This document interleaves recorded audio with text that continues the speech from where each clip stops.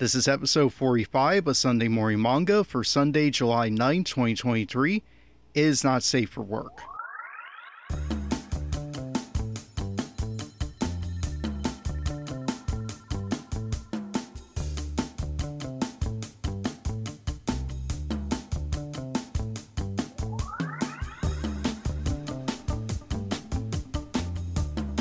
Let's get started. Welcome to Sunday Morning Manga. I am Derek S. McGrath. My pronouns are he, him, his.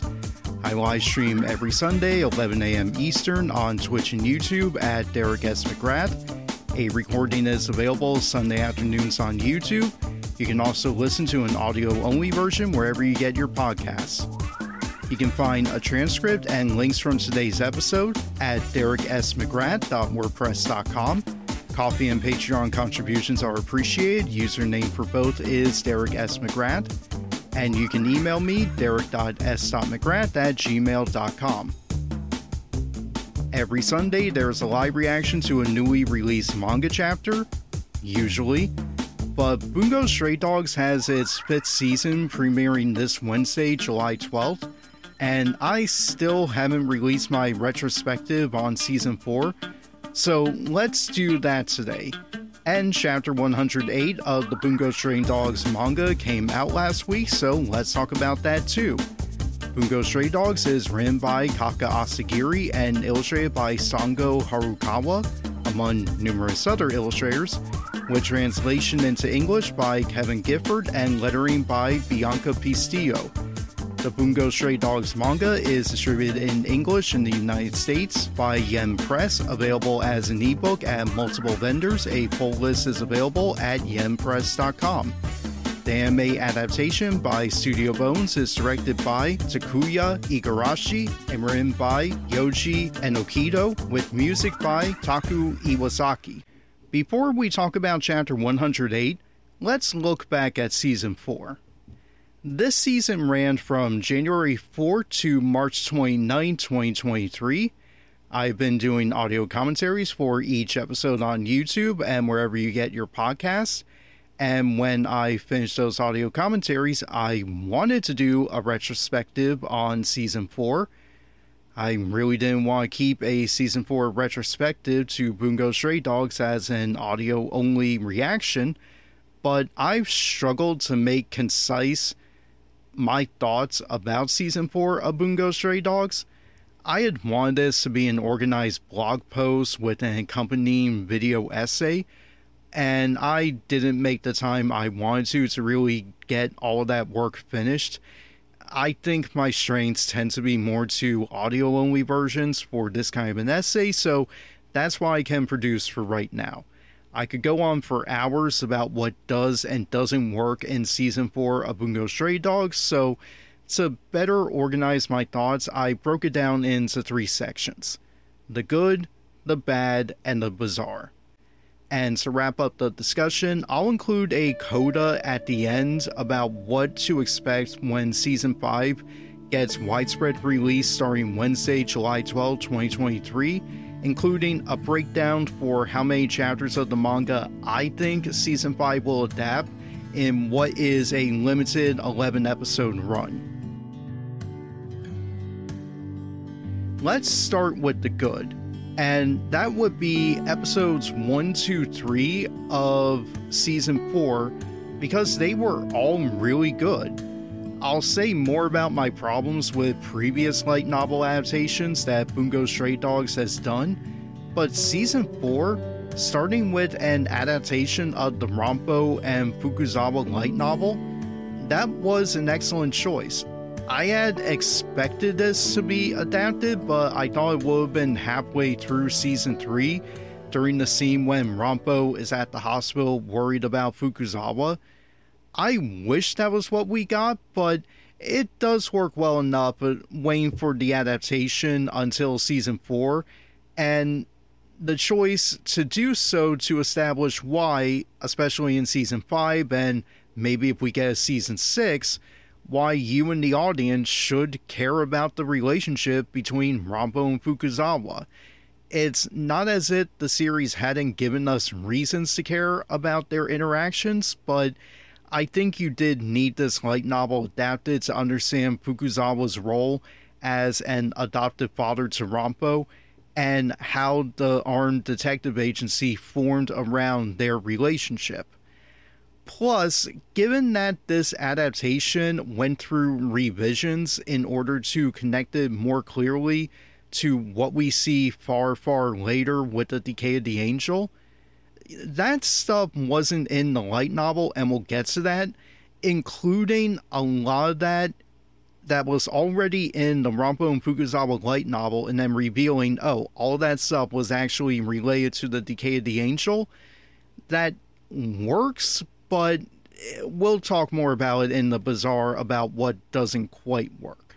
Beyond how well the light novel adaptation set up Season 4, it just worked on its own as well. As a story by itself, as a mini arc, it just works. The animation is crisp, it's dynamic, it's funny, the acting in the Japanese dub is excellent, Landon McDonald is really good as Rampo in the English dub, the plot is easy to follow and mostly doesn't drag, and it wraps up in a satisfying way, finally giving us the origins of the Armed Detective Agency.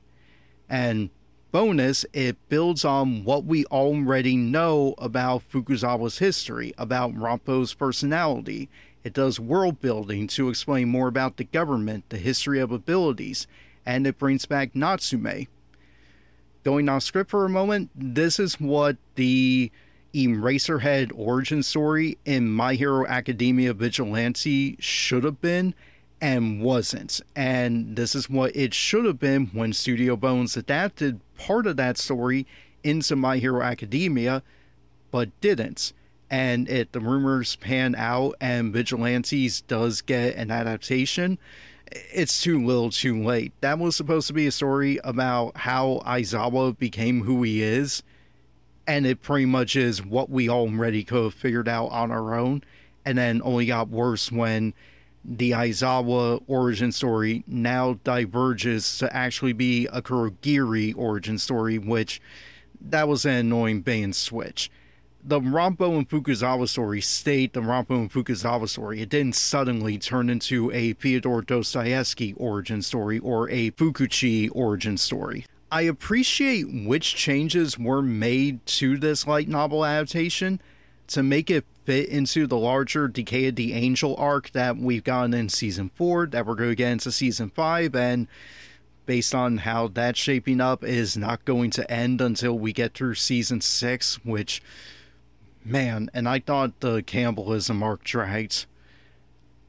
We get quite a number of revisions in this adaptation. We have Fukuchi arriving earlier. We tie in the Organization V, which is in the original light novel and is just called V, and they never explain who they really are. We finally had the anime confirm V is the Decay of the Angel from the manga. I'm not a fan of including Fyodor Dostoevsky in this light novel adaptation, but like I said, we'll get to that when we talk about the bizarre parts of Season 4. As I said a moment ago, probably the best part of this adaptation is, hey, Studio Bones understands color theory. The best part of this light novel adaptation is that use of color. My red-green color blindness was kicking my ass the entire time watching.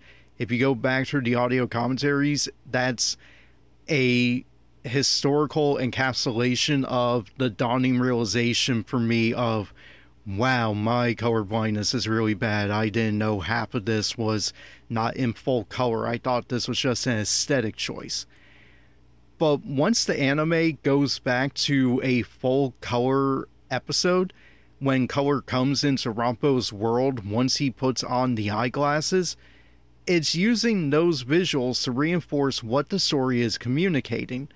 That's an excellent moment when the visuals, when the adaptation are serving the story rather than the other way around. And yeah, I'm one of those elitists who thinks if you're just doing pretty animation just for the sake of pretty animation and not having it serve a purpose to comment on its own story, it seems like you're just making a spectacle or a quick gag. I want the visual conceits to be inextricable from the story. I want the two to go together so perfectly that you can't do it any other way.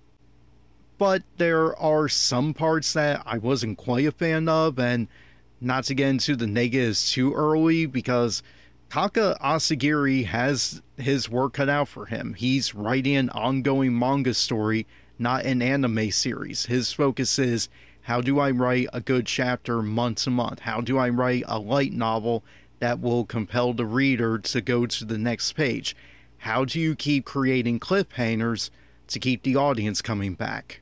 However, if this season had been unambiguously just Rampo season, I think that would have been an improvement. If we start the light novel adaptation and had to focus on Rampo and continued focusing solely on him for the rest of the season, that would have been an improvement.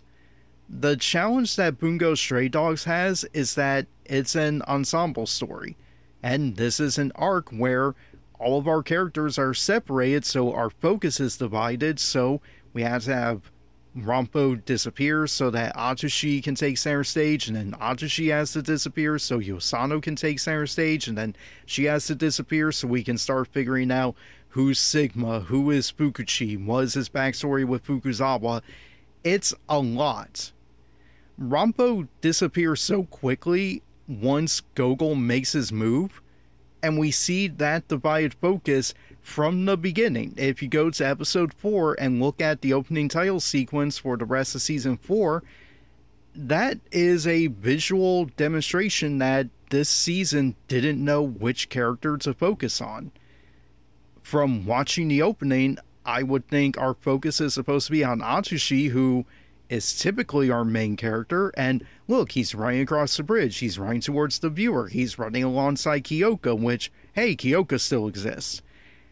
Yet, this season has so little for Atsushi to do that the only way they could figure out how do we show Atsushi as having agency was to show the fight he gets into with Akutagawa and Fukuchi, which we didn't get into in season 4, and we're not going to get into until season 5. That opening is so divided and focused, where Rampo barely registers, where Yosano should be the secondary focus for the season, not only because of her long-standing association with Rampo, but just given how much more impactful her backstory is as shown this season. So, if all things were ideal, this season would have been just Rampo, given how strong a start he makes in the light novel adaptation. And his actions are pivotal to what comes next in season 5, to have Rampo fade away into obscurity feels like a misstep. Season 5 is going to do really well at the beginning to bring him back into the story, and if, as I imagine, this season 5 wraps up how I think it will, Rampo will be back in the story again, and I'm not going to like what they're going to do with him at the end of season 5, but we'll see when we get there, which won't be for another 11 weeks about. But speaking of Rampo, it was the focus on him that gave us one of the other strengths of season 4, that being the excellent Oguri arc. Oguri has been one of my favorite characters in Bungo Stray Dogs for some time. He's just such a delightful little shit. Simultaneously the smartest person in the room, and the one who is the most in over his head. When I watched the episode when he breaks out of the bank, a friend of mine watching with me had told me how busted Oguri's ability is, seeing as Oguri can smuggle Atsushi and Kyoka out of the same prison by just having them steal money from the bank, which then activates his ability to erase any evidence that a crime was committed, so that Atsushi and Kyoka are practically invisible because they're in the middle of committing a crime that has evidence, and now he has erased the evidence as the crime is unfolding. It is a quick moment to show Oguri is someone you shouldn't underestimate, and in the hands of a good writer, is a threatening opponent. Kind of sucks that we had to then remove him, that Ongo has to escort him out of the story. We'll talk a bit more about that. I hope Oguri will return in Season 5. I have some ideas about how that'll happen, but we'll get to that. It also helps that, aside from Yosano, Oguri has one of the most heart-wrenching backstories we get this season. I will have a lot of criticisms for how Studio Bones adapted this season, but I think they improved upon the bank escape chapters of the manga, if just for how much they slowed down that story, which is weird because with Studio Bones, I think sometimes they rush stuff, sometimes they slow down too much. This was just right. Slowing down in the bank episodes when we open on Oguri in prison and he's writing notes to the deceased Yokomizo, bragging about how good he has it, and we see what's on screen, and it's heightening all of that for the sake of comedy, that he's bragging about, look at the luxury I have, look at the good meals I have, look at the great reading I have, and it's just miserable until Oguri, in comedic fashion, rips apart the reading material they handed him and discards it. And then Studio Bones goes in to obliterate our hearts, that they devastate the audience by just having Oguri not able to continue this charade and just collapse into tears. All of that originates from Harukawa's artwork in the manga. But when you add the excellent acting behind Oguri, where you have Takashi Kuseo in the Japanese dub and Mick Lauer in the English dub, and then the musical cues by Taku Iwasaki, it makes the moment hit harder than how quickly I could get through that same scene skimming through the manga. Slowing it down at that opening and then just stopping everything cold to show Oguri crying, it rips your heart out. And then rips your heart out again when Yokomizo returns to advise Oguri how to get out of the bank. Emotionally, that's really effective. Given how well Studio Bones did adapting Oguri's story, I'm curious whether we're going to get what is part 3 of Oguri's story.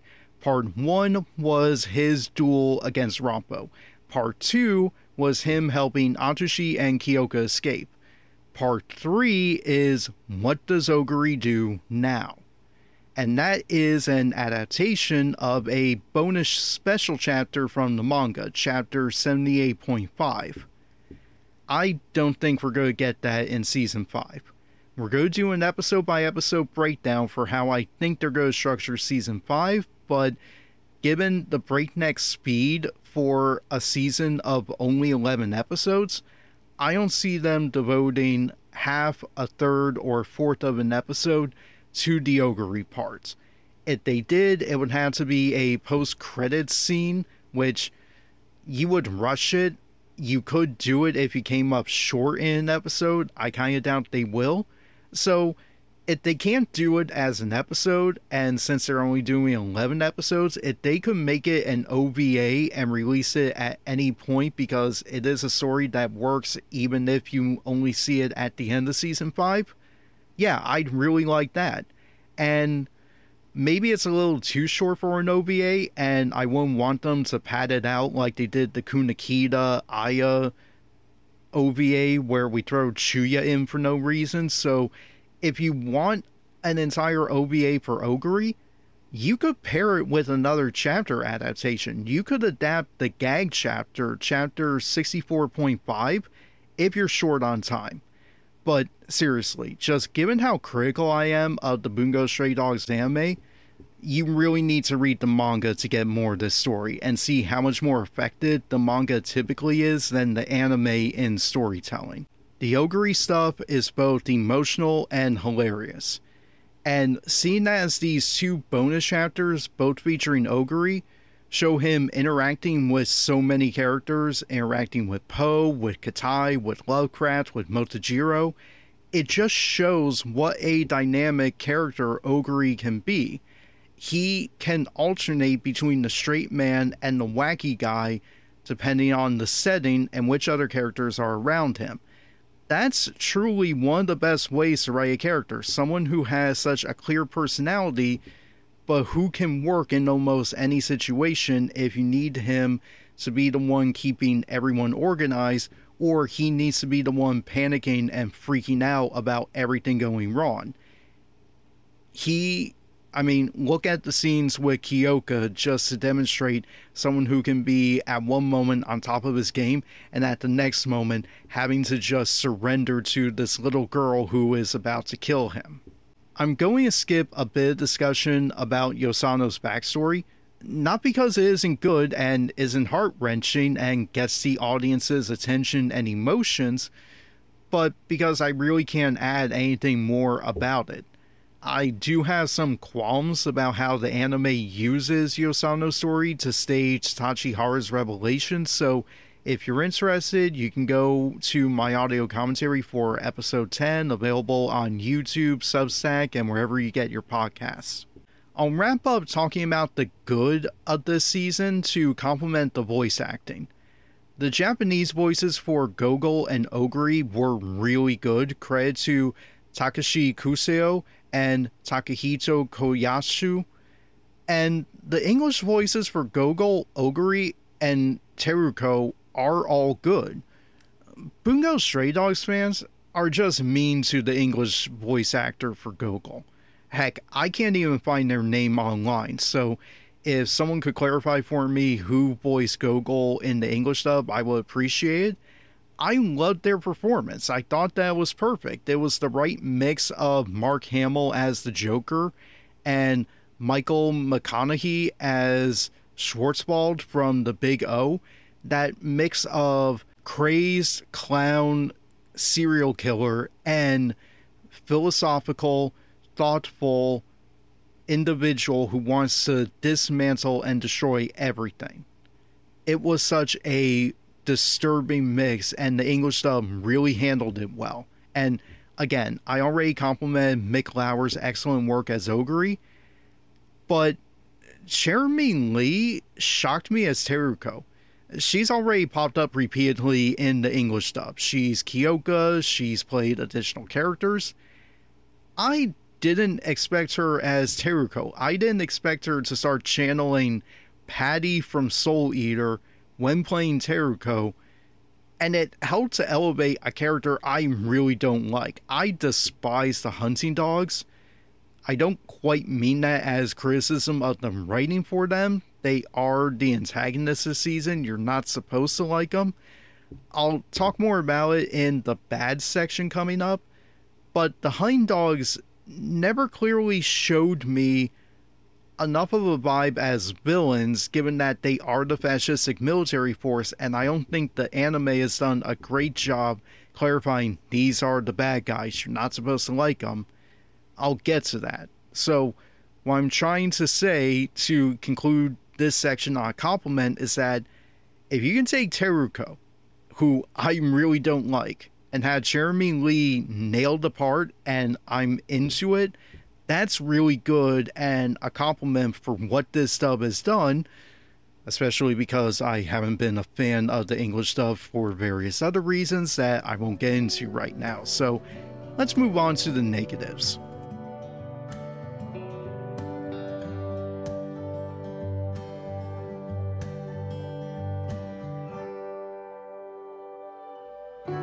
As I said, I'm not a fan of the hunting dogs, but that feels awkward to list them as a bad when that badness originates from the original manga.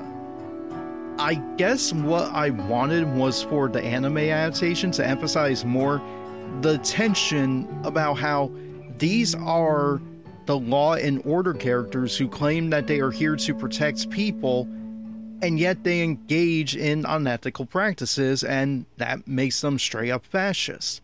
I wanted something more that could be a meditation on what do you do with characters who claim to have noble pursuits, but in their actions and the results they want to achieve are lying to you.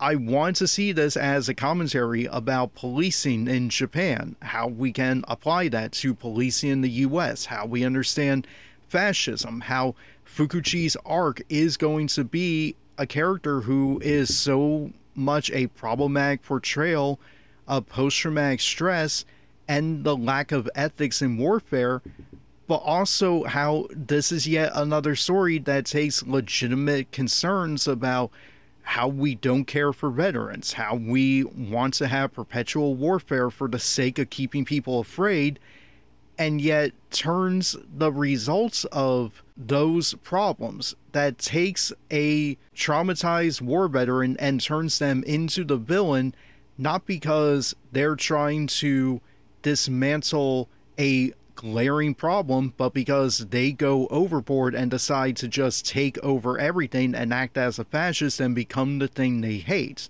Where you take a legitimate criticism and then warp it to say, oh, well, now we can discount this legitimate criticism and act like it's no big deal because the avatar representing all of this problem is himself flawed and therefore we can ignore the problem.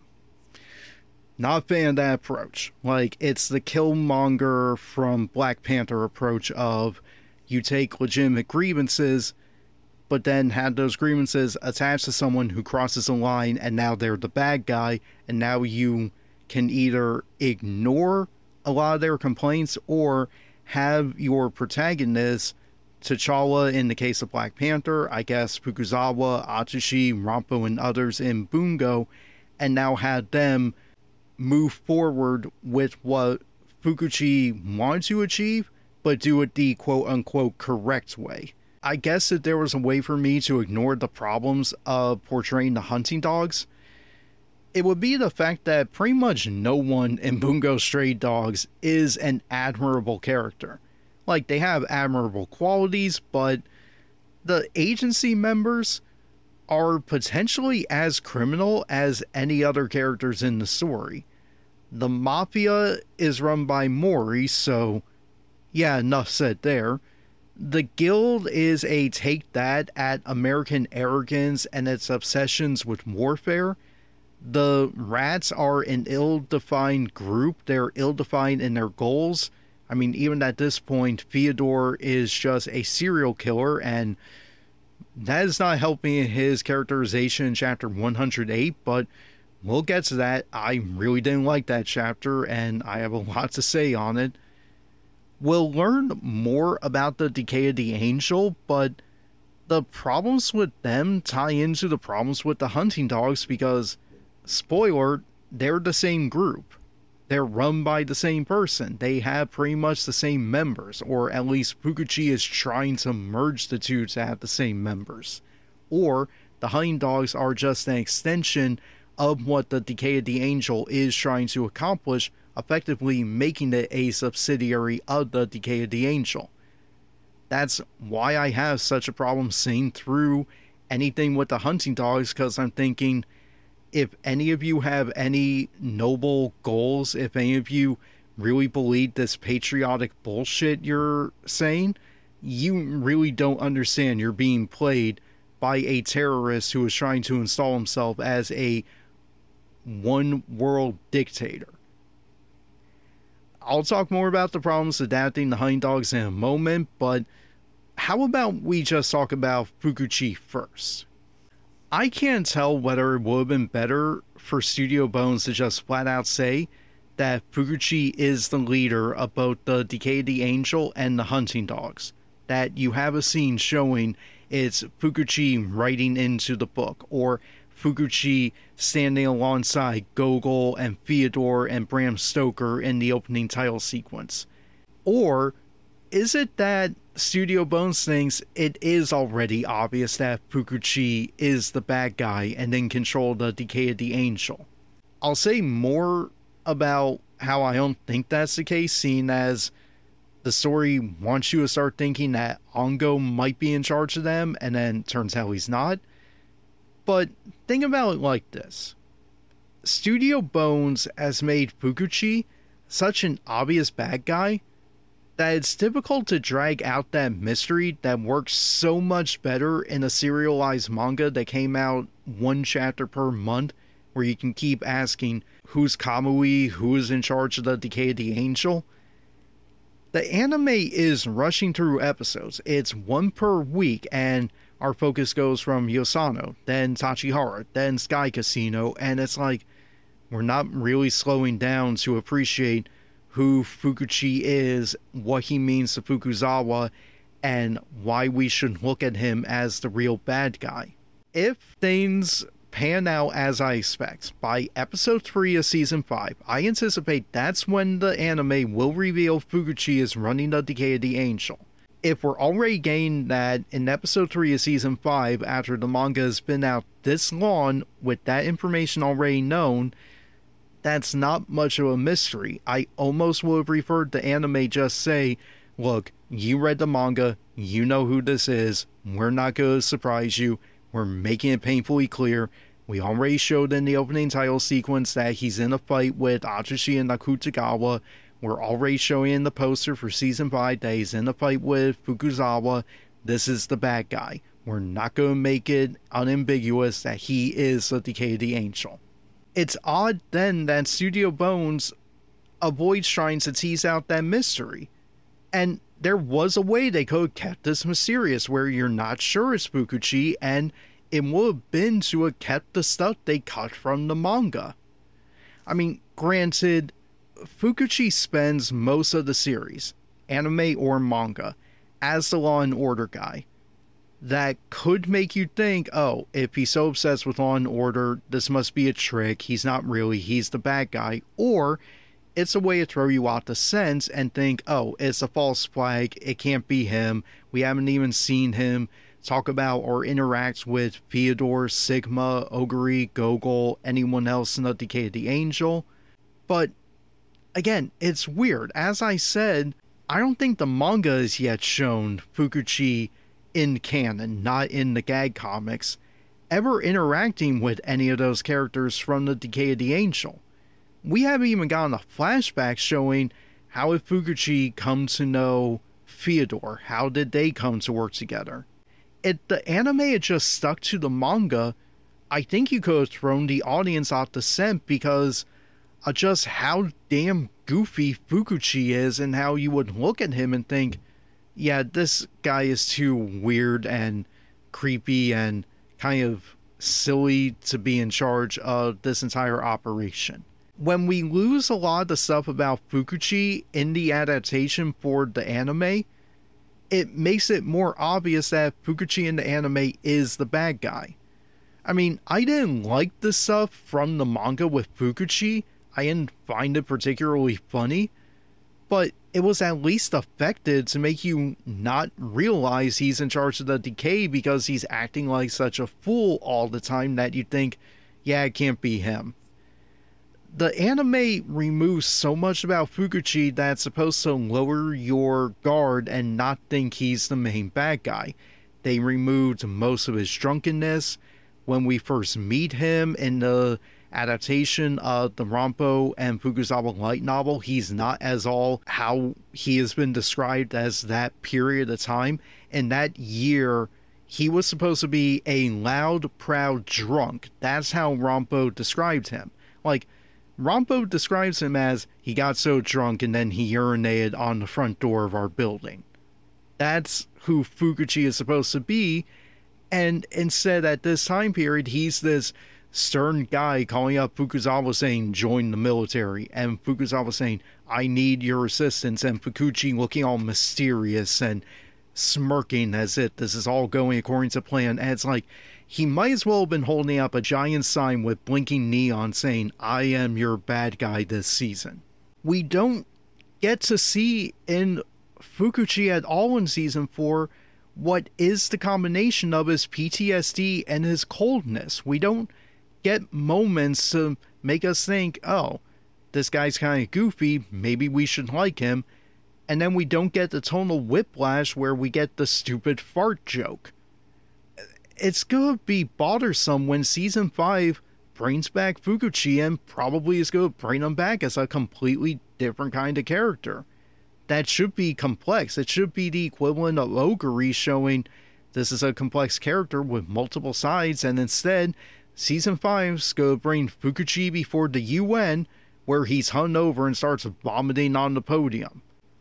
I mean, in the manga, it's such a Gintama-style gag that I thought the manga set up well enough, because up to that point it had shown Fukuchi can be mysterious, can be brutal, can be militaristic, but also can be silly and goofy and not in his right mind. I don't think Studio Bones has foreshadowed any of that well in the anime. He's just kind of a bland antagonist. Even his interactions with Fukuzawa lacked a lot more of the immaturity. In the manga, Fukuchi is kind of needling Fukuzawa, saying, you know, there's that girl back in our home village, you never contacted her, she really wanted to marry you, and Fukuzawa is just stoic, saying, change the topic. Like, we needed more of those gags to show that there is something else to Fukuchi, so that we then realize, oh, a lot of this is a mask that covers over not only his PTSD, but also the fact that he is really corrupt and really dangerous and really wants to be a fascist. But enough about the problems adapting Fukuchi. Let's talk about the anime and how it really gave the short end of the stick to the other members of the Decay of the Angel. This anime needs more Gogol. I admit that is selfish on my part. I mean, you give me a clown character, I'm right there. I want to see more of them. And this is such a minor criticism on my part, because it's a problem in the manga as well. Based on what I imagine will happen once the anime adapts the Merceau prison duel arc, I think we're going to have very little Gogol in this season too. I appreciate that with Gogol, you want to be sparing in your use of him, just given how exciting, entertaining, murderous, threatening he is, the great voice acting you've given him. He makes such an impression that I think without having his presence be longer, it is harder to get a read on what he is all about, and it's going to come to a point where manga or anime, one of them is going to have to give us more Gogol to really spell out this is the kind of person he is, this is the part that's the act, this is the part that isn't, so that once you give closure to Gogol's story and show how he accomplishes or fails to accomplish his goal, yeah, we kind of need to know who this character really is and not keep being jerked around thinking he's playing an act, and no, that's not an act, this is who he really is. So, I wish we had more Gogol, but that's not the biggest problem with Season 4.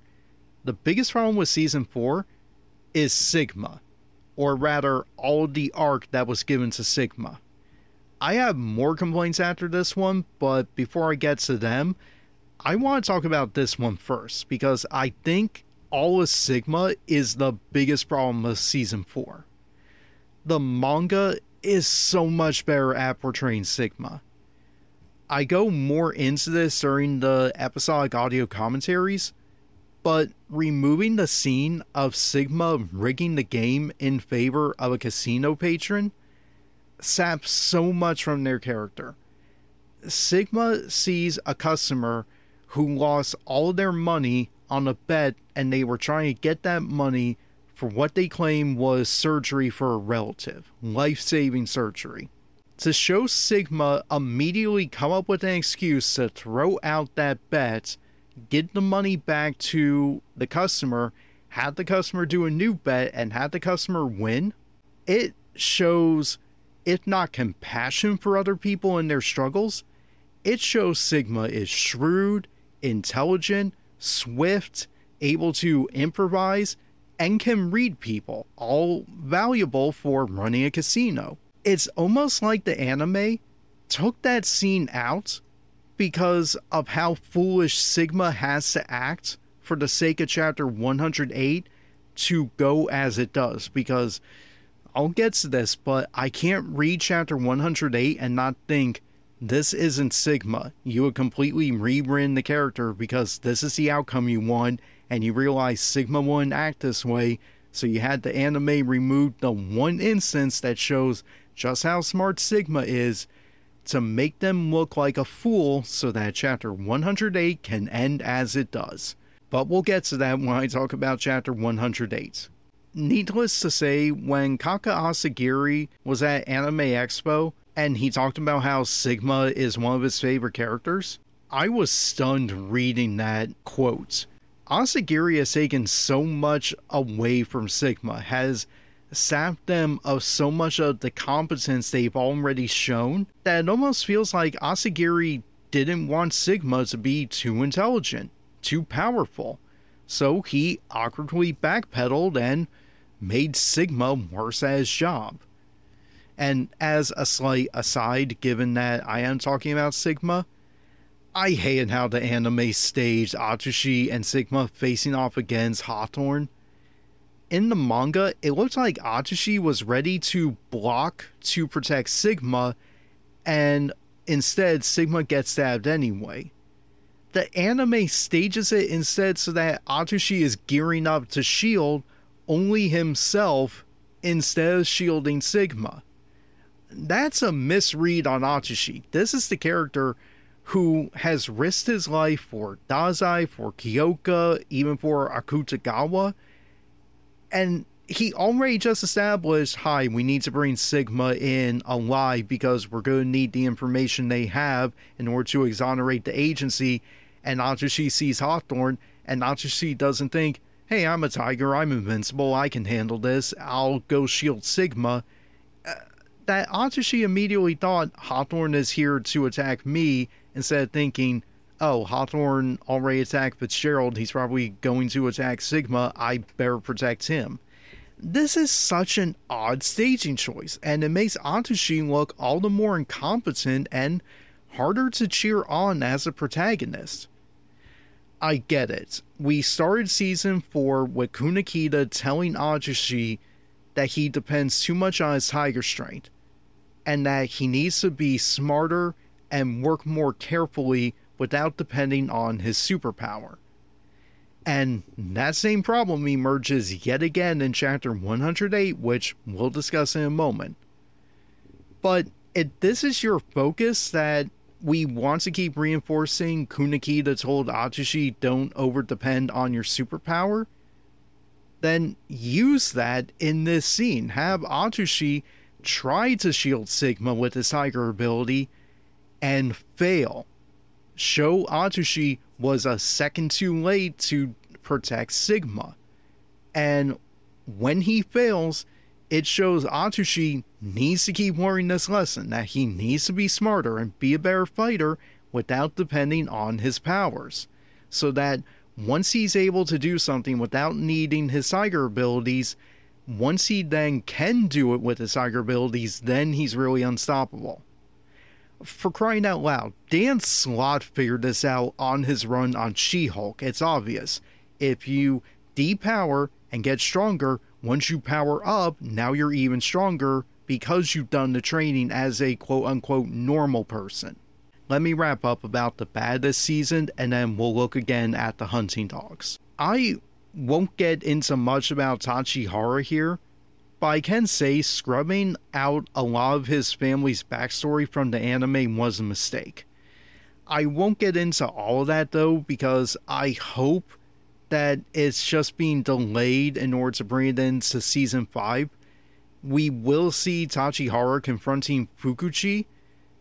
It would be a lot of information to put into one episode, but if you build an entire episode just on Tachihara and put his backstory in there, if Studio Bones took that opportunity, they could bring up all of Tachihara's family history right there.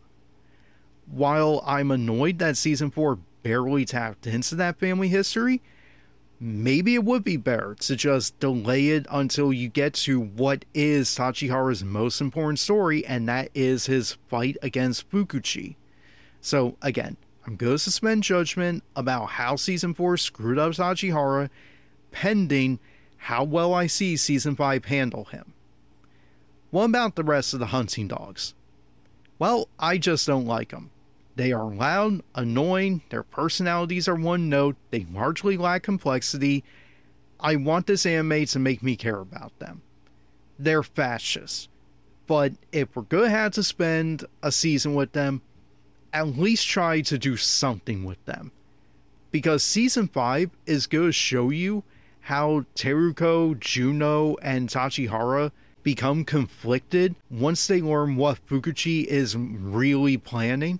But you gotta do more to show that potential. I never got a sense that we should be admiring what these fascists have as goals while realizing, oh, you're fascist, which means you don't really care about these goals because you're doing something really horrendously awful to achieve them. We aren't given a moment to see any noble pursuits they have. Calling them hunting dogs might actually be a decent description, because once you learn their backstories, none of these characters have any noble pursuits. Tachihara already told us he was a criminal and he got arrested and was given the option of serving his country or going to jail, and he decided, well, my brother served the country, I might as well do it too, and maybe my family will like me then. It shows Tachihara didn't have any of that patriotism, in this case a really, really bad form of patriotism. Juno in season 5 is going to tell you that he was a criminal like Tachihara, and the only reason he joined the hunting dogs was that he realized it would give him more opportunities to abuse people. Instead of just getting into fights as a criminal, he could now be a police officer and hurt people. You know, that would almost be a shocking indictment of policing, but it instead comes across as, oh, so Fukuchi is just one of the bad apples, and we're just going to pretend he didn't spoil the whole bunch. It's just these isolated instances. You can trust all of these police characters. It's just the hunting dogs that are the problem. No, that is just really bad writing. I almost would have preferred that you made the hunting dogs have some admirable qualities. The story tries. I mean, you had Teruko saying, don't harm the civilians on Sky Casino. And then she turns around and gets into a brutal fight that ends with her beating up employees on the ship. Why did we do that? Juno is just as vicious, I guess, to show that, in contrast, how honorable Tetsuo is in comparison. But when we get to season 5 and get the Cry for Juno arc that makes him like a bad Gintama villain, it's going to be so rushed. It's going to be, we hate Juno, we hate Juno, we hate Juno. Oh, Juno just got defeated and is going to die. You should now cry for Juno and realize he was actually a good person. No, he wasn't. He threatened the cafe master. He's not a good guy. I'm not going to say he got what he had coming to him, but this is literature. That's more karmic. It's not, oh, he was actually a good guy and now I feel bad. It's like, wow, Juno was willing to work with the fascists, and then when the fascists overplayed his hand, Juno now realized, oh, the leopards are now eating my face. You should sympathize with me. No, you made your bed. Go lie in it. Ugh. These are problems in the manga as well, but for the anime, that's an adaptation, which means I had hoped they would find ways in the acting or the animation to clarify something to make us like them, or to clarify how they differ in their goals and methods from the agency so that we know why we shouldn't like them. Instead, the anime was like, here are the hunting dogs, they're just like the agency because they have wacky personalities, they're just like the mafia, the guild, the rats, you like all of them, right? And it's like, no, these are fascists. I know I keep repeating that word like a parrot right now, but in our current time period, it's kind of hard to cheer on a extra military force that's denying civil liberties in order to achieve their ends, and then you find out the one in charge actually has bigger ambitions to be a world dictator. Kind of hard to find anything appealing about them, even as antagonists. They're not even good villains where you can say, yeah, they're a villain, but boy do they have style. Every time the Hunting Dogs musical theme plays, I just cringe thinking, stop giving them this song. It's not working. It's not making me like them. We're not given enough to tell us why we shouldn't like them. We're not given enough to show how they're not like the Mafia, the Guild, or the Rats. We need something to show, like when Tachihara reunites with Hirotsu and Gin, that was kind of supposed to show that Tachihara found his real family with the Mafia, except I don't even think that really works, given that Tachihara's story is going to be caping for Mori, which, good God, you should never be doing that. Why would you ever say anything good about Mori? But it was at least a moment trying to show the Hunting Dogs are not Tachihara's family. He doesn't belong there. They're not good. And it just doesn't work. Even the way they introduced the Hunting Dogs came across so much like the equivalent of how Atsushi first met the agency members. It's treated as this silly moment, as if advertising these are your new favorite characters, and no, they're not. I never get a sense of how they stand differently from the Mafia, the Guild, and the Rats. And I don't ever see a sign of vulnerability to make us come to like them.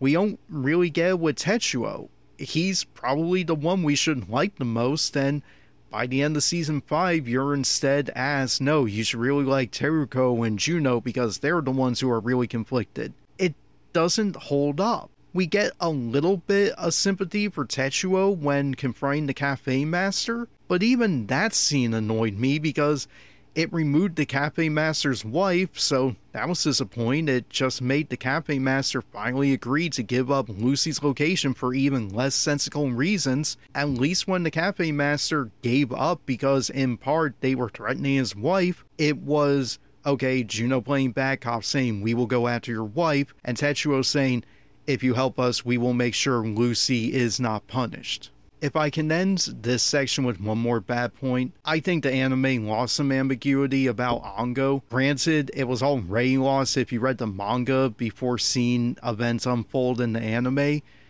Maybe I would like season 4 more if it teased out more the mystery about whether you can trust Ongo.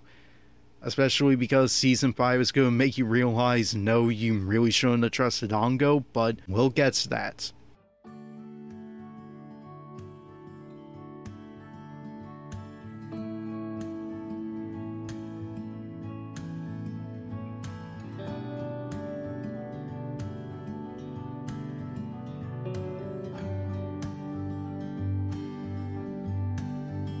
That just leaves the bizarre of this season, and I'll keep it to just this point. How did Fyodor pop up in the Rampo and Fukuzawa light novel? This has been a question for a lot of the fans. Why does he look the same? Is it slow aging? Is he just someone who, you know how there are young people who look like adults even before they hit 18, and then because of that quality, they just always look the same no matter what age they are? Fyodor Dostoevsky is the Paul Rudd of the Bungo Stray Dogs universe. Is it that Fyodor has slow aging? Or is it just lazy character design choices where we're going to make him look the same across all ages regardless when he appears? With the release of Chapter 108, there has been a fan theory online that I don't quite buy myself, and we'll discuss it in a moment, but if, as Chapter 108 suggested initially, that Fyodor Dostoevsky has split himself into multiple personas, could that work like he's Moon Knight and he can switch between different personas, and maybe each persona only when existence ages? So when Fyodor takes over, he's aging, but then when he switches back to his other self, now the other self is the one that's aging, and that doubles his lifespan? I mean, I don't think that works, because I can say with almost 100% certainty that Fyodor Dostoevsky in Bungo Stray Dogs was lying when he said he had multiple personalities, so why does Fyodor Dostoevsky look the same across all years in the series? I don't know, and that is pretty much the last thought I have about Season 4, so let's move on and talk about Season 5.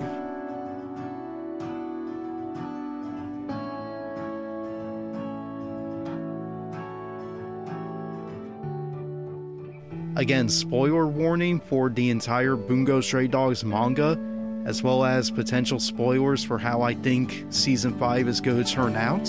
What should you expect for Season 5? You should expect Studio Bones is going to rush this. Studio Bones confirmed the season will be only 11 episodes. I've tried to imagine what would be, for me, the best way that Bones could fit as much of the manga as possible into this season without rushing things too much. And the only way I could see that working is if, like in Season 4, you end Season 5 with a cliffhanger. If there's any good news, the cliffhanger for Season 5 will be a lot more compelling than the one for Season 4. I hated that cliffhanger. I hated okay, so Dazai and Theodore are still in prison. Atsushi has not fallen into the coma, which would have been a better way to end Season 4. And, Gogol saves Sigma. That's it. Like, that was such a dull way of doing a cliffhanger. If you want to do a cliffhanger for Season 5, you need to make it one that's going to want the audience to come back. If this were to pan out as best as I would like it to be, Season 5 is not going to have enough time to end with certain cliffhangers. It doesn't have enough time to end with Fukuchi unleashing one order. It doesn't have enough time to show Atsushi facing off against Akutagawa. It doesn't have enough time to show Theodore gain his revenge on Dazai and Sigma. There's not enough time to wrap up Fukuchi's story, the vampire story, and the prison duel. The only thing left that Season 5 could do, that could get the audience to come back and be excited to see how things are going to pay off in Season 6, we need to see the culmination of Fukuchi and Fukuzawa's duel. And that means we need to see Fukuchi apparently killing Fukuzawa. This season has to end with Fukuzawa apparently dying. And I say apparently because enough people who read Chapter 108, which came out last week, pointed out something very important. If Fukuzawa was actually dead, as he appears to be in that chapter, then that would mean Atsushi and the other agency members wouldn't be able to use their abilities as well as they do. Now, if you read the light novel 55 Minutes, they make a big deal about how an ability turns off once a body has been dead for so many seconds, and you have that many seconds to have an ability turn off and then resuscitate the person, and then you have so many seconds before that ability is reinstated upon the person coming back to life. So it is possible that Fukuzawa's ability is still in effect so many seconds after he's dead, but I don't quite buy that. I think Fukuzawa looks pretty dead in that scene, but since Atsushi's abilities are still working, this is a feint that Fukuzawa is still alive. Keep hanging on to that hope, Fukuzawa fans. But if Season 5 does end with Fukuchi defeating Fukuzawa, then that means we're going to end before all of the major events, before Fukuchi opens one order, before Atsushi leads Teruko to face off against Akutagawa, before we see what Akutagawa does with Aya and Bram Stoker, and before we see Theodore and Chuya survive being drowned by Dazai. Now, I say this is what I anticipate or what I expect will happen this season. I'm not going to say this is what I predict, because when people say they have a prediction, predictions are usually bullshit. And I say all of this because this isn't the first time I tried to anticipate what happens in a season. Back in episode 40 of Sunday Morning Manga on June 3rd, 2023, I offered one estimate for how Season 5 would split up its episodes to adapt as much of the manga as possible. When I did that estimate, I had assumed that Season 5 would be 12 episodes, and 3 of those would be devoted to a light novel adaptation.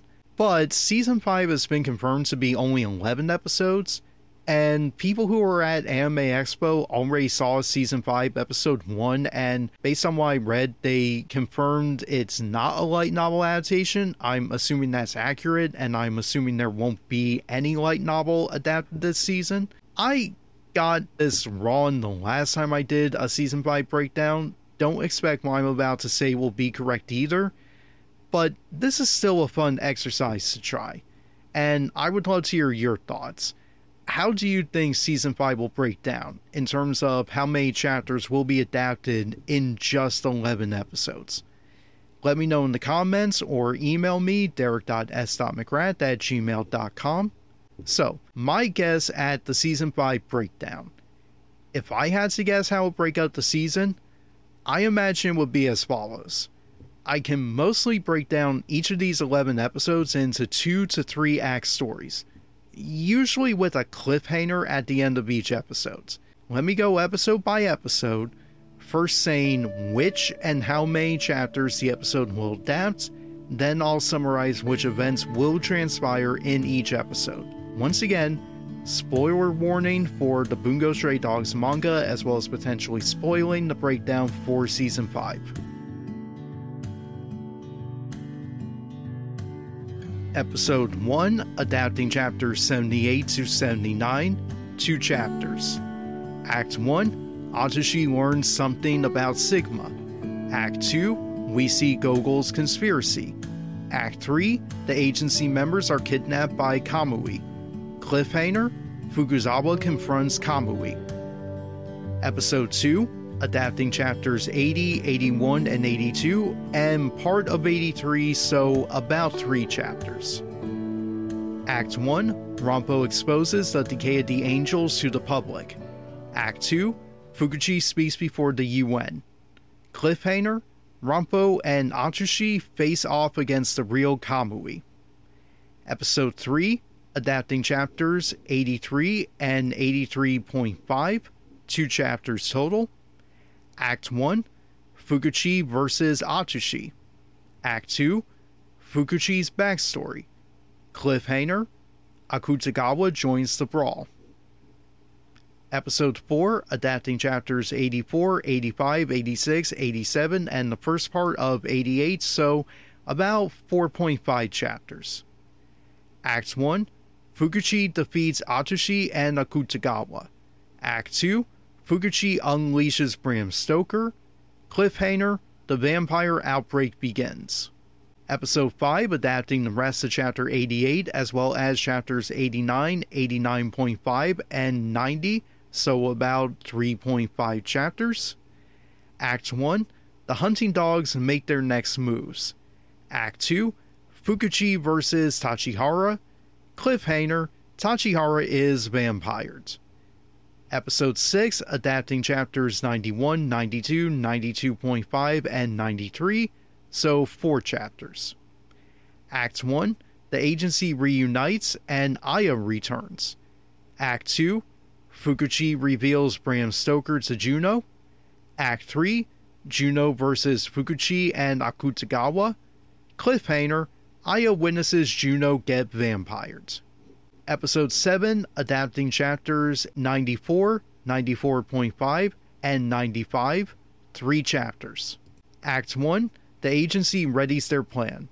Act 2, Fukuchi acquires one order. Cliffhanger, Gogol arrives at Merceau.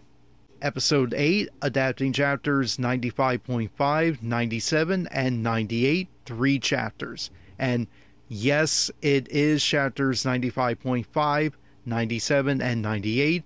From what I remembered, there is no chapter 96, unless you change 95.5 to be chapter 96. But let's just get to the Act 1 to cliffhanger breakdown. Act 1, Gogol begins the prison duel with Dazai and Fyodor picking their partners. Act 2, Aya kidnaps Bram Stoker. Cliffhangers, Kenji intervenes to protect Aya, and Fyodor reveals his partner.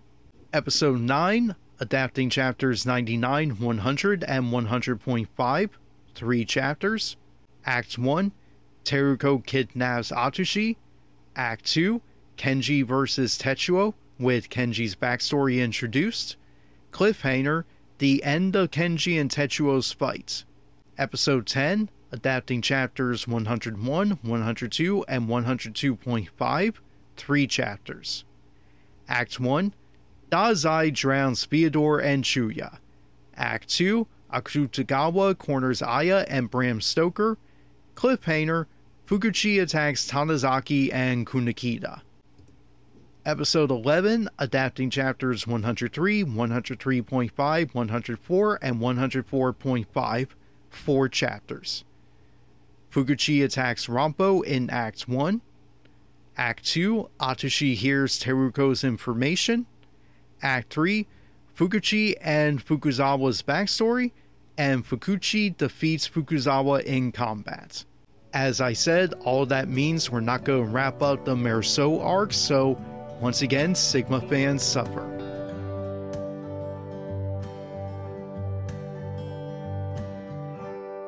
One more thing I want to say about Season 5 before we move on to today's reaction to Chapter 108 of Bungo Stray Dogs. I'm shocked there is no light novel adaptation for Season 5. I saw hypotheses that maybe Season 5 was going to adapt the light novel 55 Minutes because it does take place on Standard Island, which is where Fukuchi addresses the United Nations in Season 5, or that Season 5 will adapt Stormbringer, given how little Chuya does this season, and if we could include Stormbringer, that would foreshadow what might happen later, potentially in Season 6, if the manga eventually brings back Agatha Christie and Adam Frankenstein from Stormbringer, and we bring them into Fukuchi's final moments whenever the current arc in the manga ends. That would be good setup to adapt Stormbringer, introduce Adam Frankenstein, add to that adaptation Agatha Christie so that we remember who she is from Dead Apple. I don't know. When every season up to now has had a light novel adaptation, to not include one in this season, it feels weird.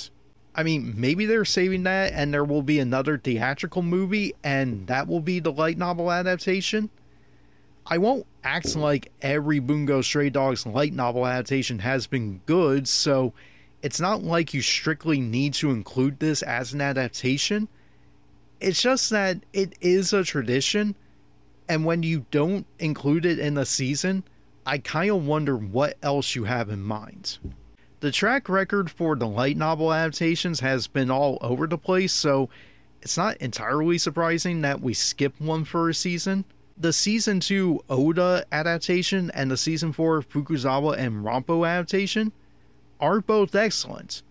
Neither is entirely faithful to its source material, but both adaptations make sense on their own for anime-only audiences. They are engaging tales, they tie into their season, they help show complexities to Dazai, Fukuzawa, and Rampo, and Oda remains a compelling character even this long after his character dies. The Season 1 Azure Messenger adaptation is messy. It still works for showing who Kunakita is, so that you understand why his decision later that season to protect Atsushi shows that he has changed and has progressed as a character. I'm not a fan of the Season 3 Chuya adaptation. It exposes the misuse of Chuya as just fan service, as what he really should be is the protagonist for his own series. He is instead shoehorned into this series, and it doesn't fit. The anime adaptation also diverges from Ribbon's characterization in the light novel. That in itself should not be a bad thing. You don't need to be strictly faithful to the source material, but when you make a change, it should be to improve the story. And it doesn't. The change makes Rimbon's characterization worse. It reduces him to a one-dimensional comic book supervillain. As such, it's going to make things difficult whenever we ever get an adaptation of Stormbringer in the anime. Because in Stormbringer, we learn more about Rimbon, and you're going to realize that reducing him to comic book supervillainy is a bad choice. It doesn't fit. Seriously, don't watch the season 3 light novel adaptation. Buy the light novel, read that instead, or buy the manga version, which just has this gorgeous, creepy, David Lynch-esque artwork in it. If I'm about 50-50 on the light novel adaptations, and if I think the light novels are disrupting the narrative flow of the anime, then why do I sound upset that we're not going to get a light novel this season? Excluding a light novel adaptation this season just means that season 5 isn't really season 5. It's just season 4 part 2. And given how I expect this so-called season 5 will end without any closure, I also think any season 6 is going to be stuck still trying to end this arc already, in effect making season 6 really season 4 part 3, making this similar to the tiresome exercise of Attack on Titan having a final season that just won't end already. What bad luck. And speaking of bad luck, the number 108 is bad luck, so no wonder chapter 108 of Bungo Stray Dogs sucks. I know this is getting too negative too early in these remarks, but dang, this is that rare time where I think Kaka Sagiri screwed up. But I'm getting ahead of myself. Let's slow down now, let's transition and go from the season 4 retrospective of Bungo Stray Dogs to talk about the newest chapter in that manga series, that being chapter 108, titled In the Small Room Part 4. Bungo Stray Dogs is written by Kaka Sagiri and illustrated by Sango Harukawa, among numerous other illustrators, with translation by Kevin Gifford and lettering by Bianca Pistillo. The Bungo Stray Dogs manga is distributed in English in the United States by Yen Press, available as an ebook at multiple vendors. A full list is available at yenpress.com.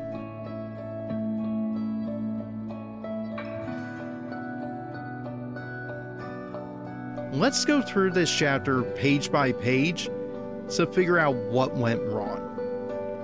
We begin where we left off, with Sigma pulling a magnificent one-up against Fyodor, aiming the gun at Fyodor, having told him not to move. We get internal monologue here, which is not the best visual design choice, given that it persists even when Sigma is silently asking Fyodor whether he wrote the note in Russian asking for help. Why Sigma assumes Fyodor wrote this note and that it wasn't Gogol, I don't know. Maybe we needed a line here to have Sigma say he recognizes the handwriting, unless Sigma did say so in the previous chapter, in which case that's my mistake. Moving on to the plot. Seeing the note, Fyodor's eyes change and he starts to scream in Russian asking for help. Sigma keeps his gun aimed at Fyodor, telling him not to move, which just shows how foolish Sigma is going to be by the end of this chapter. But we'll get there, because Sigma isn't the only character acting out of character, acting in a ridiculous fashion when they should be smarter than this. That other character would be Atsushi, who we see is still in combat against the vampire Akutagawa. Atsushi is trying to get through to Akutagawa, saying that he knows that Akutagawa can resist his vampire infection because he already saw Akutagawa spare Aya's life. Why would Akutagawa, if he is so mindless, not just kill Aya? Atsushi realizes, you, Akutagawa, promised me you wouldn't kill. That means you're still honoring the promise, which means I know you're still in there. This is where things get silly. Atsushi absorbs a piercing attack from Akutagawa, who has modified his clothing into a shank. Okay, Atsushi takes the full brunt of that attack with his fist and lets himself get pierced through the hands. Not out of character. Atsushi then proceeds to launch a tiger fist aimed for Akutagawa's head, until he realizes at the last moment Akutagawa isn't trying to block or dodge the attack, which means once Atsushi's claws reach Akutagawa's face, those claws are so sharp they're going to rip apart Akutagawa's face. There are at least two problems here. First, Atsushi knows Akutagawa now has a healing factor, thanks to being a vampire and hence, dead already. Atsushi should know already that even if he managed to claw out Akutagawa's face, it won't matter. He could let the attack go through.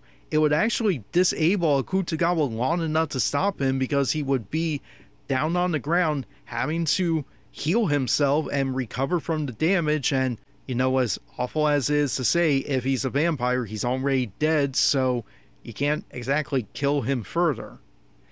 But let's assume Atsushi knows all of that, and he still can't bear to take the risk of potentially killing Akutagawa. Again, killing him further because, again, vampire. This leads to the second problem.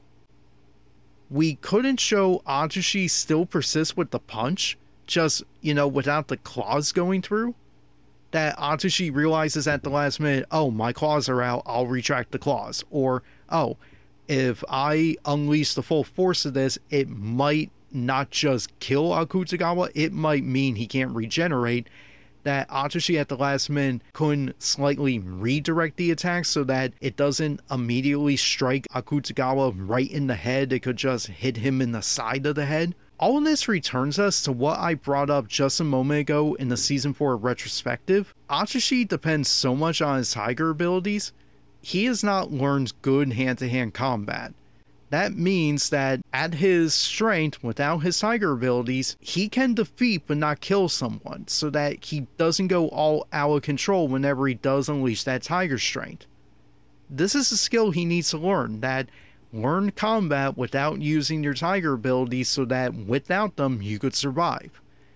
This would be a great moment if it was building on Kunakita's warning. You could even include a quick flashback or a dialogue box saying, it's just like Kunakita warned me. But in chapter 108, it's not obvious. It's just Atsushi stopping short because Asagiri doesn't want to end this fight yet. And because Atsushi is the Miles O'Brien of the series and must suffer, hence why once Atsushi hesitates, Akutagawa takes his chance, wraps his cloak around Atsushi's limbs, and despite Atsushi's smiling confidence saying, I know you're still in there, Akutagawa, and you won't attack me, Akutagawa takes that bet and immediately rips apart Atsushi's limbs in grim detail. I don't want to call this gore porn, but when you make Atsushi someone who can take this much damage and howl in pain over it, it is something else. This isn't the same as Wolverine taking damage and getting back up. This is seeing Atsushi suffer. There is this age and personality difference with Atsushi, where this is a young person getting brutalized. This is effective at making your audience feel badly, but if you are just making your audience feel badly, what's the point of just reading more and more and getting more and more depressed? If I wanted to demoralize myself, I would go back to reading My Hero Academia. So, Akutagawa rips apart Atsushi, but I'm getting ahead of myself. Before we see Akutagawa tear apart Atsushi, we cut back to Sigma, who is still confused why Theodore is screaming and asking for help, and boy, that is an audience surrogate moments. A smart person would have kept the gun still aimed at Theodore. Sigma, however, is so befuddled that they just stopped aiming the gun. This is such a problem. This is not the Sigma we saw at Sky Casino. Maybe Sigma is just feeling less confident than they did before. When we saw them on Sky Casino, Sigma put out a persona, granted a facade, but still, he had the skills to back it up, of being so self-assured that they could rig a game of cards to help a customer, they could take down Teruko, because Sigma was that desperate and said, failure's not an option, I had to succeed and I will do whatever it takes. Is that why Sigma just comes across as less intelligent now? Or less desperate? Was Sigma always this foolish and his confidence just fell apart after Sky Casino? I don't think this is consistent for Sigma's character, but what do you think? Let me know in the comments or email me, derek.s.mcgrath@gmail.com. Anyway, back to the plot. Theodore stops screaming and sits up, asking what year this is. Given how long this arc has been going on in the manga, I can't really blame Theodore for that question. Fyodor goes on to explain that he has multiple personalities and that he is himself right now, but his ability is itself alive and has been possessing him and is this other side of him and is the devil itself. Let's pause here and address this. This is all bullshit. Forget what the ending of chapter 100A is going to show you. This is bullshit even if you hadn't gotten to this chapter yet. If you just know enough of the canon of Bungo Stray Dogs, if you've been reading this series, you would know Fyodor is lying. Maybe you could say that, let's say you saw the movie Dead Apple, and you want to insist, well, that's not canon to the manga. You can't use how Fyodor's in that movie to justify knowing that he's lying here in the manga. That was only canon to the anime. Well, we do now have the Dead Apple manga, so it is pretty much canon. But let's talk about the film itself. In Dead Apple, Fyodor is speaking with a manifestation of his own ability, and they are in agreement with each other completely. There is little difference in personality or behavior. Maybe you could call that early installment weirdness and say that's what Asagiri went with, but then he changed his mind and now he's doing something different. I don't believe this. Asagiri is usually so well prepared in writing, in foreshadowing, in setup and payoff. All of this should be sounding every alarm in your head to realize Fyodor is lying. That is why it's so infuriating seeing Sigma fall for this. I'll explain what Sigma should have done in a moment, but for now, I need to know what was the point of this in terms of storytelling. What effect is the writer trying to accomplish when having this unfold as it does in the story? Forget for a moment that this character is not acting in a way that I think this character would act. That is subjective, and I will understand another reader or the author themselves saying, yeah, that's not how you judge good writing. Okay, then we judge good writing primarily on this is done to what effect. Why is Asagiri doing this? Is Asagiri wanting you and the audience to also fall for this trick? If so, Asagiri underestimates the intelligence of his readers. Or is this like a horror movie where you realize Sigma is getting this wrong, and you're shouting at Sigma, don't go through that door, don't split up, don't, oh, now the horror movie killer has killed you. And that's pretty much how things unfold in this story with Fyodor shanking Sigma, but we'll get to that. Back to the story, Fyodor stands up and pulls out a blade. Sigma does the only smart thing they had done this entire chapter, aiming the gun again at Fyodor, thinking Fyodor is about to attack him with the blade, and you got it right the first time, Sigma, too bad you didn't follow that instinct.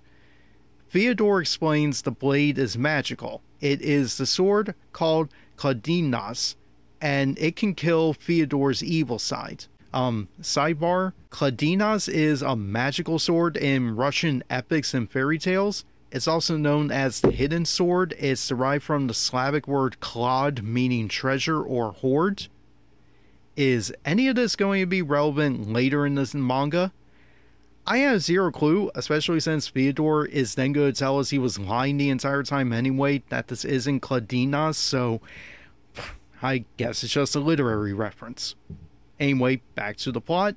Fyodor offers the blade to Sigma. Okay, accepting the blade in itself wouldn't have been the problem. Because, yeah, maybe you could think, what if the blade is poisoned? What if touching the blade somehow poisons Sigma? That's a bit of a stretch. Rather, this is where I think Sigma really screws up. If Fyodor wants Sigma to kill him and kill his ability, then why doesn't Fyodor slide the knife over to Sigma instead of asking Sigma to walk up and take the blade from him? What, is the blade so fragile that if you don't hand it over, it's going to collapse immediately? That if you just let it on the floor, it's going to crack? Okay, how's that a good magical sword if it can fall apart that easily touching pavement? Why doesn't Sigma offer to just shoot Fyodor in the arms and legs so he can't get up again so that, yeah, that would suck for Fyodor, but would make sure Fyodor isn't getting up again before Sigma stabs him, which, based on the fact that even as a magical sword, it would probably still kill Fyodor completely anyway. It's not as if Fyodor needs to live through this. I mean, the suffering is horrible, and I'm speaking only in terms of fiction, not reality, but if this is characters acting as we think they should, and Sigma is willing to kill, as we saw in his fight against Teruko, why not just shoot Fyodor, then take the blade, then stab Fyodor? Does Sigma have only one bullet left and he can't afford to waste it? I know what I'm saying would screw up the pacing of the comics panels, but these are relevant questions that you can manage to ask and answer while keeping this paneling. You could have thrown in enough word balloons or thought boxes that would have addressed so much of this and would have calmed down and answered my ridiculous questions as one audience member. I mean, hell, Sigma is starting to ask some of these questions about, hey Fyodor, what exactly is your ability? And Fyodor says, you can ask me after you take the blade and stab me. And Sigma goes along with that. This is stupid. What rush is there, aside from there are only so many pages in the chapter, that Sigma has to say, oh, you won't answer my questions? Okay, I'll do what you say because we'll have plenty of time for you to answer me later. And sure enough, Sigma reaches to take the knife out of Fyodor's hand, at which point Fyodor just rotates where the knife is and stabs Sigma and takes the gun from him. Fyodor then admits this isn't a magical sword, it's just a knife that he took off of one of the prison guards at Merceau. Sigma, the one person who almost beat Teruko, who can rig a poker game, who memorizes the faces, names, and behaviors of all of his casino customers, in Chapter 108 is just this incompetence. What a waste. Also, for all of the fans out there insisting Fyodor wasn't lying and that he does have multiple personalities, he admits in this chapter this was all a, quote, act, and that he wants Sigma to believe him. And he says that the multiple personality claim was, quote, a rather contrived plot, end quote, and that the knife was the guard's knife. He lied the entire time, so please stop thinking Fyodor wasn't just messing with Sigma. He has no multiple personalities, he's just this evil, and he has survived this long because every other character in this series just has to be written to be a fool. So, Sigma tries to grab back the gun from Fyodor and gets knocked down again. He does not get back up. Fyodor then mocks Sigma for thinking they could just join the agency, but since Sigma got this far, Fyodor has a reward for him. He can touch him and get any information he wants through his own ability. Because, you can trust Fyodor this time, even when Sigma knows that touching Fyodor allows Fyodor to use his ability, which kills on touch, so that if Sigma touches him, it's going to kill him. Heaven forbid this story be smart, and God, now I'm just pissed. And since we had to end this chapter with another cliffhanger and more infuriating details, Fukuzawa is dead. Or not, seeing as Atsushi can still use his ability in full control because Fukuzawa is still moderating Atsushi's ability. In more infuriating news, Fukuchi gets the UN to unlock one order for him. Aya from far away witnesses one order opening, and she seems to recognize it. One fan online thinks that means something. I'm not going to spoil it here. It's not... This fan online thinks they know what exactly is in the container Fukuchi opens. I don't agree with this hypothesis. I don't think this is going to be the twist. But if you're interested in that theory, the link is in the description. Anyway, Bram Stoker ends our chapter telling us that the light we now see is what will end the world. And I just don't care. I just hate how this chapter wrapped up after this slog through our characters being silly, not because this is how they would act, but because Asagiri needed them to reach this point to get the plot to keep moving forwards. I had defended Asagiri for having written unresolved plot threads and having so many cliffhangers. This is serialized storytelling. It's fine to draw this stuff out. The problem is when you have an audience that ages faster than the characters in the story. With all the experiences we have seen Atsushi have in story, I can appreciate that in story chronology. Just a few weeks ago, he was told by Kunakita that his fighting skills are lacking, and that he relies too much on his tiger abilities. That is fair. But we've also seen how Atsushi knows how to moderate the output of his tiger strength, so even if I can understand that he is not willing to rip Akutagawa's face off, I don't believe he wouldn't just throw another super powerful punch without claws that won't rip off Akutagawa's face, although that punch might still break Akutagawa's nose. If there is any good to this chapter, at least the dialogue fits for each character. Harukawa's artwork and paneling are still excellent. Maybe the next chapter can redeem the flawed writing choices, but that's a month away from now when we see what happens in chapter 109 in August. But what are your thoughts? Am I being too hard on Asagiri? Am I ignoring how his storytelling choices are making the tale more compelling? Do you think Atsushi and Sigma are actually behaving consistently, given what we have seen from them previously? Let me know in the comments section or email me, derek.s.mcgrath@gmail.com. If you like what you heard, please let me know. Contributions at coffee.com/DerekSMcGrath and patreon.com/DerekSMcGrath are appreciated. Please include the notes to let me know what you liked in the live stream and what you would like to hear more of. And your contributions give you the opportunity to recommend works for me to cover each week. You can join other Coffee and Patreon contributors such as Emily Lauer, Alec Roach, and Alexis Duran. Thank you all for your support. If you have something in mind that you'd like me to talk about on the live stream, please let me know. I am setting up a list for the next couple of weeks of reactions, including what I would like to tackle during Halloween month in October. So if you have something that would be month appropriate, please let me know. And if you like what you heard, or didn't like what you heard, please check out other people's awesome stuff. A blog roll of recommended people to check out is at my website, dereksmcgrath.wordpress.com.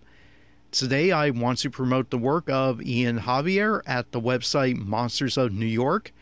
I promoted earlier their posts about the good and the bad of the 2003 Ninja Turtles animated series. I recommend checking out their reviews and other remarks about the 2003 Teenage Mutant Ninja Turtles animated series. We had the new Ninja Turtles film coming out soon. The 2003 animated series has finally gained a complete DVD box set release. And I may have a surprise coming soon about that 2003 series, if I can get my stuff done.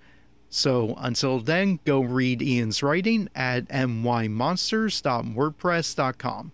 And one more thing before we wrap up today. Ohio is trying to block abortion access by limiting ballot initiatives. Please vote no on Ohio Issue 1 in the August 8, 2023 election. And if you can be registered to vote in Ohio and live in Ohio, please check your voter registration information at vote.org. And speaking of Ohio, if the group Ohioans United for Reproductive Rights can get a vote on the November 7th ballot to enshrine abortion rights in the Ohio Constitution, and if you are in Ohio and can register to vote before that election on November 7th, please do so to protect bodily autonomy, reproductive rights, and the right to an abortion. That's all for today. Next time, let's get back to live reactions, this time looking at Chapter 70 of Akane Banashi. Stay safe out there, people. Please make sure to mask up, get vaccinated, register to vote, campaign against fascism, and learn and practice anti-bigotry. Until next Sunday, I've been Derek S. McGrath. You have a good afternoon. Bye. Sunday Morning Manga is intended for information and entertainment purposes only.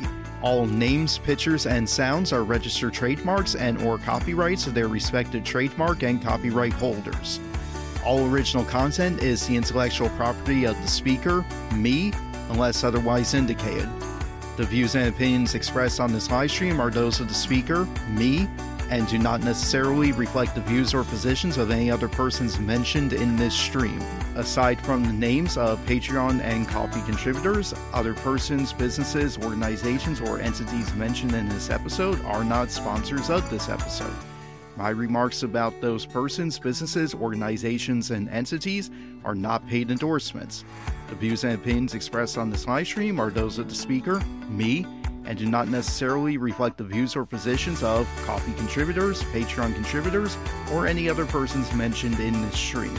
Music today include the tracks titled Los Angeles by Music Production, Sunshine by Lemon Music Studio, Morning Garden, Acoustic Chill by Olexi. These songs are royalty free and available at Pixabay. Links are in the description.